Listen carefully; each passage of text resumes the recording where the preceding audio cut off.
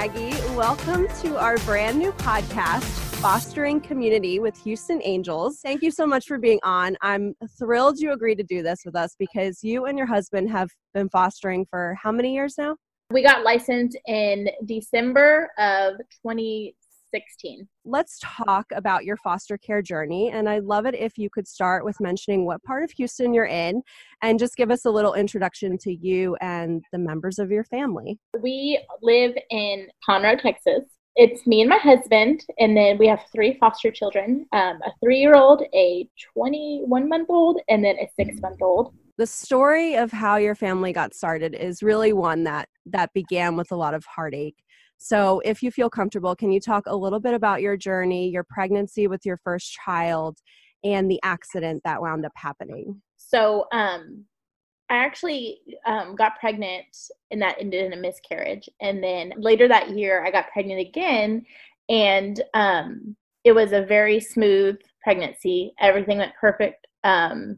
We were moving about 3 hours south of where we lived. And so my doctor decided to set an induction date because we were driving back and forth so often. I was 39 weeks along, and we were headed back to Austin, where we lived. Early in the morning, we had left. I was set to be induced the next day, and we were about a mile or so from my mom's house where we were staying, and we were hit head-on by a fatigued driver. I do not remember anything. I had broken both of my femurs, my foot, I broken a few ribs, and I had a brain injury. And then I was in a coma for like 10 days. Oh my gosh. And so when I woke up, I was obviously in the ICU. I don't remember anything from about a month after the accident. I didn't remember I was pregnant. I didn't remember I was married. I didn't remember a lot of things. Oh my gosh. About a month after I was on the accident, I moved to a rehabilitation hospital. And so then that's when my family started putting pictures up for me to remember, just to kind of get back my memory. And so about a month and a half after the accident is when my family reminded me or told me that I was pregnant. And as soon as they told me I was pregnant, I instantly knew her name. I remembered her name. It was Lucy Kate. And after they told me that, and it kind of connected all the dots of my life before the accident, memories started flooding back. 2 or 3 weeks went by. I stayed in the hospital, just in rehab and everything. And the doctors told my family before I woke up that I would not function the same way I did before the accident. And so with the accident, my uterus ruptured, and my daughter Lucy, she lost oxygen and passed. And so my husband and I were both life flighted to the hospital, and my daughter had already passed. And so I was never able to hold her or anything because I was in the ICU, but my husband and my family were able to hold her. And so with my uterus rupturing, I had to have a partial hysterectomy. And so on top of them telling me that my daughter had passed, then they told me I can't have children. Oh my gosh.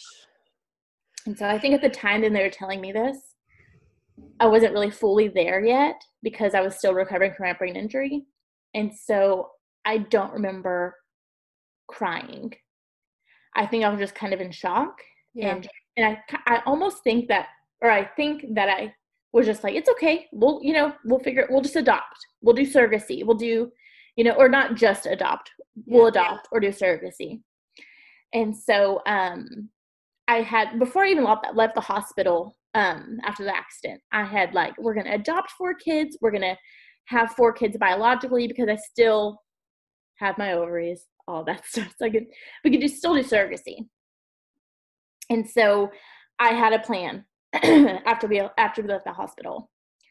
And so after we left the hospital, I was still in outpatient rehab. And we were living with my parents because we were still getting better. I couldn't walk.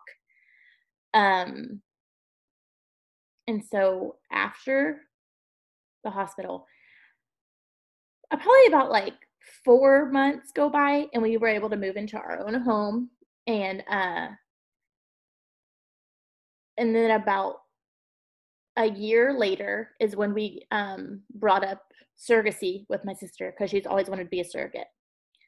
And so in my mind, I'm thinking, okay, if my sister's always wanted to be a surrogate and I need a surrogate, that's God's plan, right? Like, that has to be.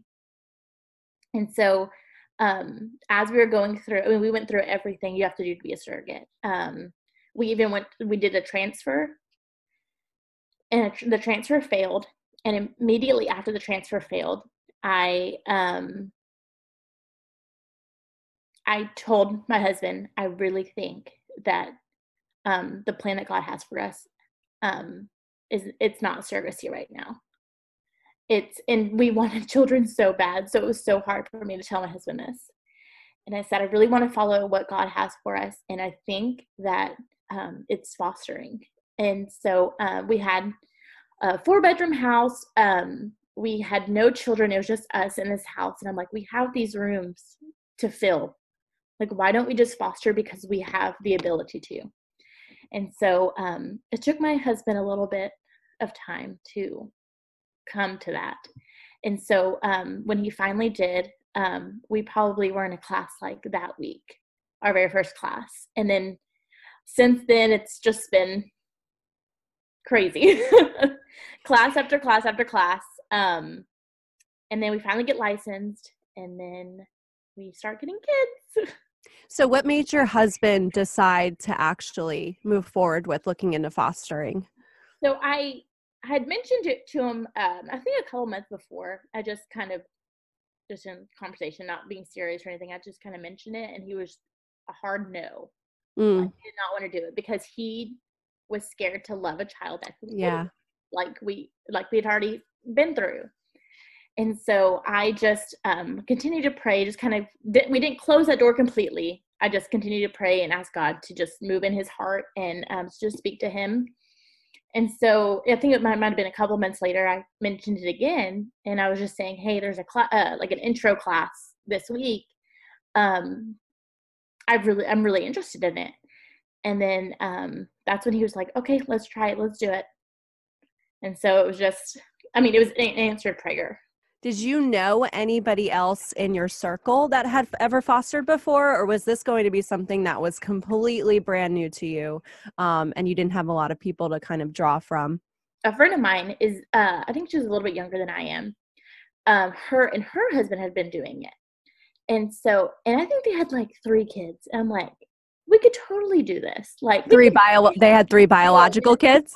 Oh, 3 foster kids. Okay. And I was like, oh, I don't know if that's exactly it, but I feel like they had a few. Yeah. We could totally do this. Like, she was the person that I reached out to and asked all the hard questions. And I still talk to her, and I still reach out to her on things that we're going through that I've never walked through before. Okay, so then what were the steps that you had to take to prepare to become a foster parent? And as you were doing all of this preparation, what types of emotions were you feeling? Were you excited? Were you nervous? Were you unsure of everything? What did you feel? I was very, very excited to see what was going to happen next and who were our kids going to be and everything. So with the process of becoming licensed, it's very overwhelming. I'm sure. If you just take it one step at a time, it's really not bad. So you just start with the classes, and then once you finish the classes, then they do background checks, fingerprints, they do a home study, and like I said, it all feels very overwhelming and scary and stuff, but it's honestly not that bad. A home study, did they come into your home and kind of observe you and look at everything? Came into our home and just made sure everything was safe. And, the agencies will tell you what you have to have in your home or what you can have in your home or whatever. And so then they come into your home, they interview you, your husband, or you and your spouse. And then if you have any kids above the age of 5, I don't know the age, but they interview all of you, and then you pretty much, if you have a good interviewer, you pretty much know from there that if you pass, and it's not that difficult to pass, And then I think a couple weeks later is after our homestead days when we got an email saying we were licensed. And I jumped up and down when we finally Oh, got the email that we were licensed. And so it's just been, it was a waiting game for about a week or two. And then we got our first phone call. And I was so excited. I set a special ringtone for oh. just so I know who is calling me. That's awesome. As soon as possible. Oh my gosh. Okay, so that was going to be my next question. Can you walk us through the day when you got that first phone call asking you to take a child in, and what ultimately did this wind up being like, welcoming a new child into your home? Our first day where we got our phone call was pretty crazy. I was at work. I was working at a church in the childcare part. And we weren't allowed to have our phones on us, but I put my phone on loud and just had it away. But I told them, I said, if I get a phone call with this ringtone, I have to answer it. And so, because they all knew that what we were expecting and everything. And so that day we got a phone call for, I think she was 18 months old. And they called and were like, immediate yes. Like I didn't even think I called my husband. It was just immediate yes, we'll take her. And so we kind of had set guidelines, like this is what we'll take. This is what we'd be like, let me talk to my husband about. So so what did they tell you when they presented to you? So I think they kind of told us a little bit of background of her, and then just said, they tell us the race, age, gender, all that stuff. And then they pretty much ask, will you take her? And so I immediately said yes. And so as soon as I hung up the phone call, my heart was like racing. I was like, I can't wait. Like they were going to bring her that day. And so then maybe like 30 minutes later, I got another phone call saying, we found family that was going to take her.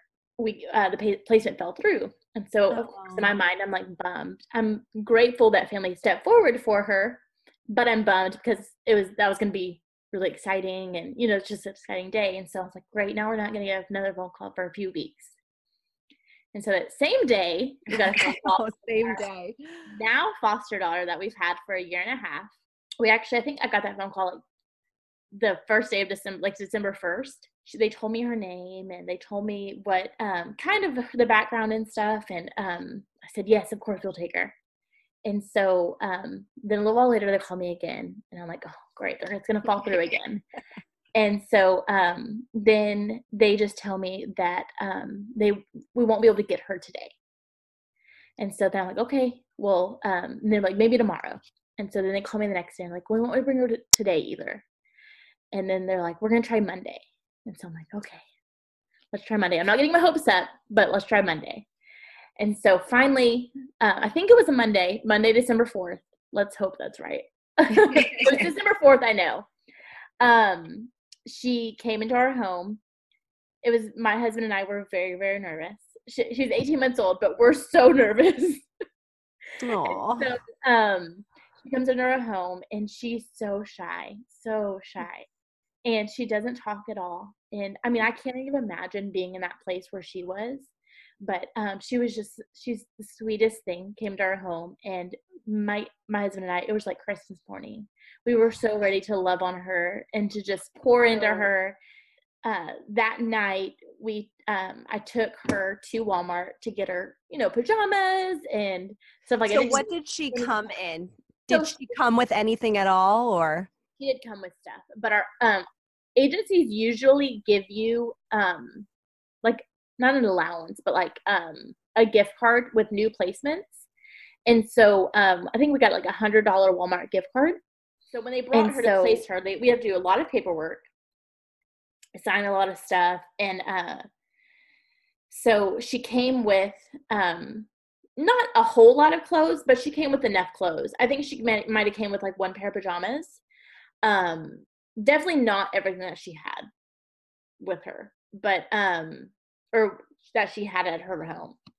So we immediately go to the grocery store, or go to Walmart, and we pick out, new stuff, new clothes for her, new pajamas, some hair product, some, toothbrush, all that kind of stuff. It's really hard. It's sad because you're wanting her, you're wanting her to be completely whole, like her heart to be healed, everything be perfect. But of course there is just hurt and, brokenness and that you can't fix. Of course, I was like, let's give her a bath. I bet that'll make her feel so much better. And we put her in the bathtub and she screamed bloody murder. Oh. And it was the hardest bath I ever had to give a child.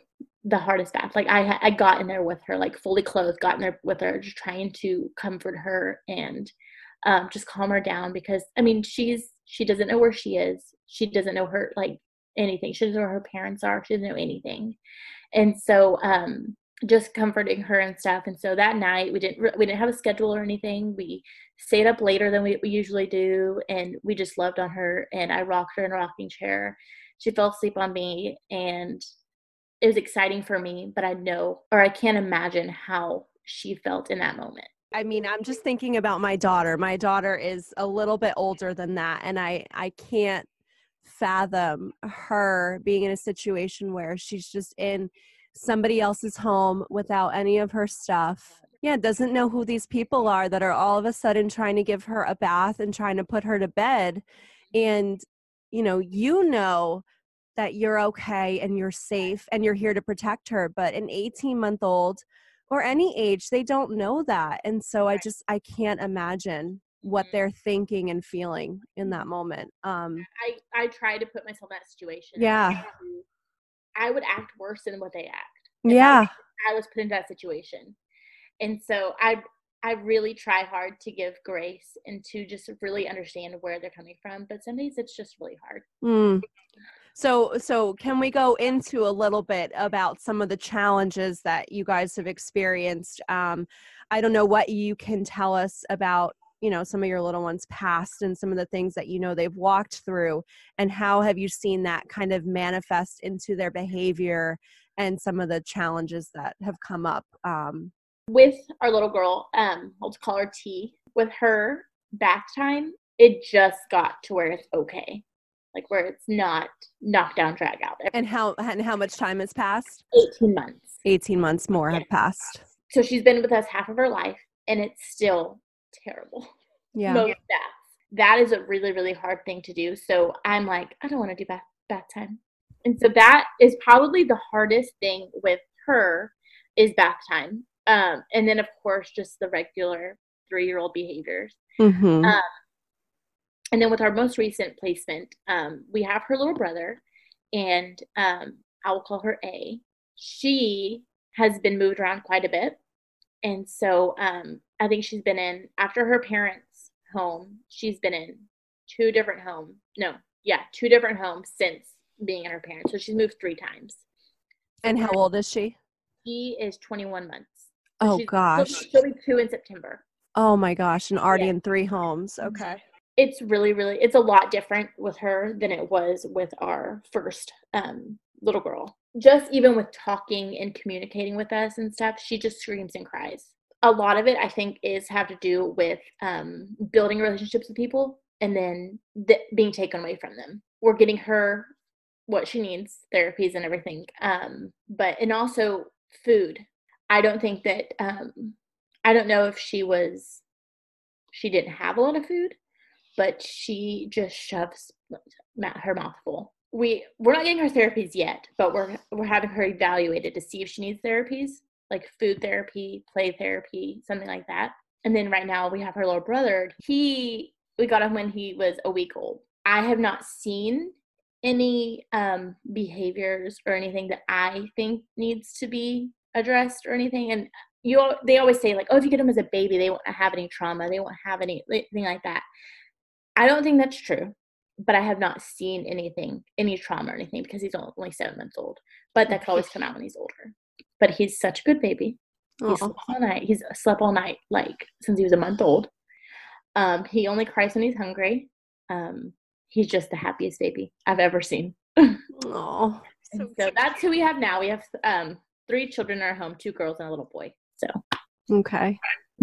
Can you walk us through some of the demands that come with the territory of fostering? So, how many meetings do you have to schedule, appointments, Yeah, but just caseworker visits, and do you have to meet with the bio family? So what do you have to do as a foster parent? With our placements right now, with our 2 little ones, the siblings, we meet with their family. We have family visits twice a month. So in the older one, the little girl, you can definitely tell how traumatic it is for her because her behavior's changed so much. Every case is different. I've had cases where no visits have happened. I've had cases where they happen every week. I've had cases where they happen every other week. It just depends on the situation, the case, where their family lives, all that stuff. Your caseworker is supposed to come see you every month, once every month. So right now we have 2 caseworkers, because one for the siblings and one for our older one. We have 2 caseworkers coming to see us from CPS, and then we have our agency worker coming to see us. And then we have the CASA, which is the child advocate, come see us. And then we have and not every month that this happens, but their lawyers or their ad litems, they come and see us. So you have a lot of people coming in and out of your home to check on you. Yeah. From my experience, they don't expect your house to be spotless every single day. That would give me so much anxiety. I apologize sometimes. I'm like, I'm so sorry, my house is a mess. And they're like, it's okay, you have 3 children. Yeah. Well, yes. When you think about just, a normal lifestyle with 3 young ones, I mean, it's impossible to feel like you can keep your house clean for any kind of unannounced visits or anything. And then to be in a situation where you want to present yourself in your best light so that they feel like you're really caring for these children properly. Before we became licensed, I was like, I'm going to have my house clean every single time. Yeah. And then we got licensed and then we got kids. Yeah. And so it's a lot different. And I actually heard one time, I don't know who told me this, a caseworker told her, like, if your house is spotless every single time I come to see you, I would worry about the children. Oh. Because if you're spending so much time at the same time with these kids. Mm-hmm. And so now I'm like, oh, if they say that, then I'm not really worried about my house being clean. Yeah. If they're cared for, they're fed, they're loved, that should be good. The mess, the toys is evidence that you're caring for them and loving on them and playing with them and doing everything that you need to be doing. That's correct. So one of our caseworkers came to see the kids. I think it was last night or the night before. We were outside in the driveway. The kids were in the pool, like in a blow-up pool. Like we were outside with the baby. Like we were just chilling outside. It was a disaster outside, but they were having so much fun in the pool. Like the casework did not care. Yeah, that's all they want to see, right? And she was drawing on the sidewalk with chalk with the kids and stuff. And so, I mean, of course, that's what the kids, that's what they want to see with the kids.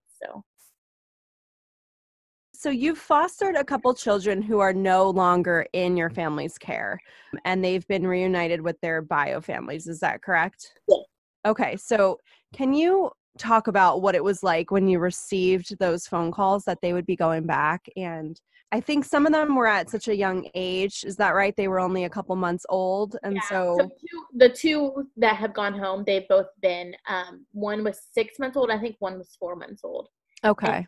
And so that was my biggest fear coming into fostering, was when the children go back home. But I told my husband, I tell myself this all the time, if we can go through what we've gone through with our child passing, we can go through really hard stuff. Mm-hmm. And so nothing will be as hard as that. With our first little girl that went home, she was, I think, 4 months old. They had kind of prepared me for it. They had told me a couple times, I think, that she was going to go home. And so I was prepared for it and stuff. But when they called me and said, hey, can you bring her tomorrow morning? I lost it. Yeah. I was sitting on the couch. I could not stop crying. I just lost it. I got off the couch and I packed her stuff up, and I was so proud of the family for getting her back. And so I was happy for her that she was going to be raised with her biological family. It was just, I had a pity party for a little bit, but after I had that, I got up and just went on and just did what I had to do to prepare her to go back home. Packed all of her clothes, diapers, formula, everything. The morning that we took her back, my husband took off. He just went into work late that morning, and so we both went and took her back. I wasn't able to meet the biological family, but it was really hard up until us actually leaving without her. And then after that, it was kind of like, okay, we did what you're supposed to. Now let's go on and let's help another family, help another child. And so then we got another phone call a couple months later for a little 3-month-old little boy. He had already been in one placement that I picked him up from, and that placement couldn't keep him anymore. We picked him up, and I think the next day they said he had a visit with his mom and siblings. After our first baby went home, I was determined to have a relationship with BioMom, with BioFamily, with whoever it is, because I want to support that as much as I can. Yeah. Our previous foster baby, every time I would drop her off at the back of the office. I would never go in. I would never, talk to family at all. And so with this little boy, I took my foster daughter with me, and I took him in his car seat, and I walked into the office and was waiting to meet his mom.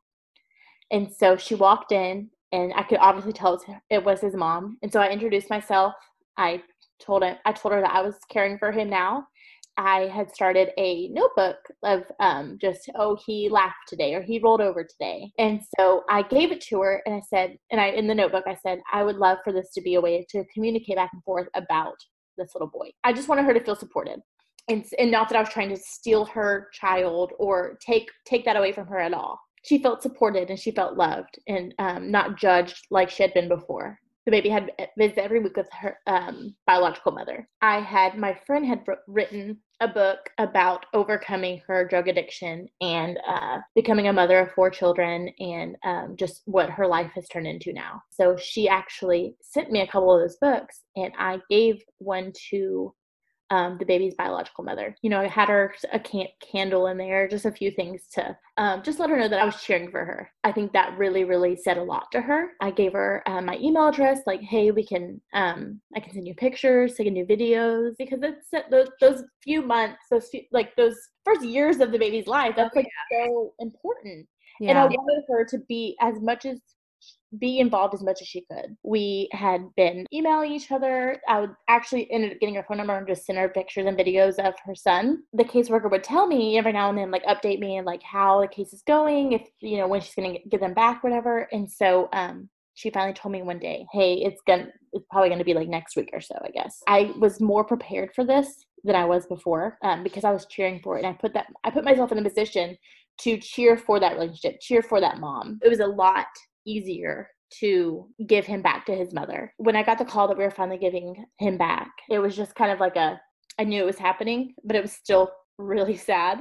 And so, we just loved on him as much as we could that last week that we had him. And then that day that we had to take him to his mom, I cried in the car, of course, but it was such a beautiful reunion, because she had her family back. She had her kids back with her. And I still have her on Facebook now. She posts pictures of him, and it's the best thing to see, just have that relationship with mom, and then just to see how loved he is now back with his mom and his family. I have to say I have like goosebumps. My heart is racing. You are so inspirational, and it's just such a testament to how we all need to understand everything that goes along with this journey, and how much you as a foster parent is really going through to love on a child and give them back, and want to root for the family, for the bio family to do well. There's so much wrapped up in this, and dealing with the trauma. There's so much to be done, and it's just you guys deserve support and understanding from just everyone to understand what you're going through. It's amazing. You are so inspirational. Thank you. And even though we can't tell everyone every little detail of our children's lives, there's different ways that you can be involved. There's different ways that you can support our family, support them in their journey of either reunification or adoption or whatever it may be. Like, there's different ways that you can support that, even though you don't know every detail of their story or of their lives. So my next question would be, if you had advice to give to someone who is considering volunteering for our programs and being matched with a foster family like yours, to provide additional support, whether it be emotional or financial, what would your advice be for volunteers who are coming alongside families like yours? What would you want them to know? That you're so needed. Oh, There's so many foster families that need just a listening ear that's not going to give advice. That's not, they just need someone to talk to, or mm, just someone, hey, can you watch my kids while I run, do an errand real fast? Because it's hard sometimes to load up all of your kids. We have 3, and so it's pretty hard to do that every single time I need to run an errand. If you just be that person for someone that someone can just rely on for that kind of stuff, just to be a listening ear, or just to be there for someone who needs a babysitter for a few hours or whatever, it is just, it's so needed. thank you so much. Okay, so Maggie, thank you. This has been so amazing and such awesome insight into all of the challenges and beautiful moments. It's not all challenges. There's a Yeah. lot of amazing things that happen and great relationships that form. And so thank you for giving us that insight. On behalf of Houston Angels, we wish you guys all of the best. And I really hope we can stay in touch. This has been so amazing. And for real, I have goosebumps. You are so inspirational.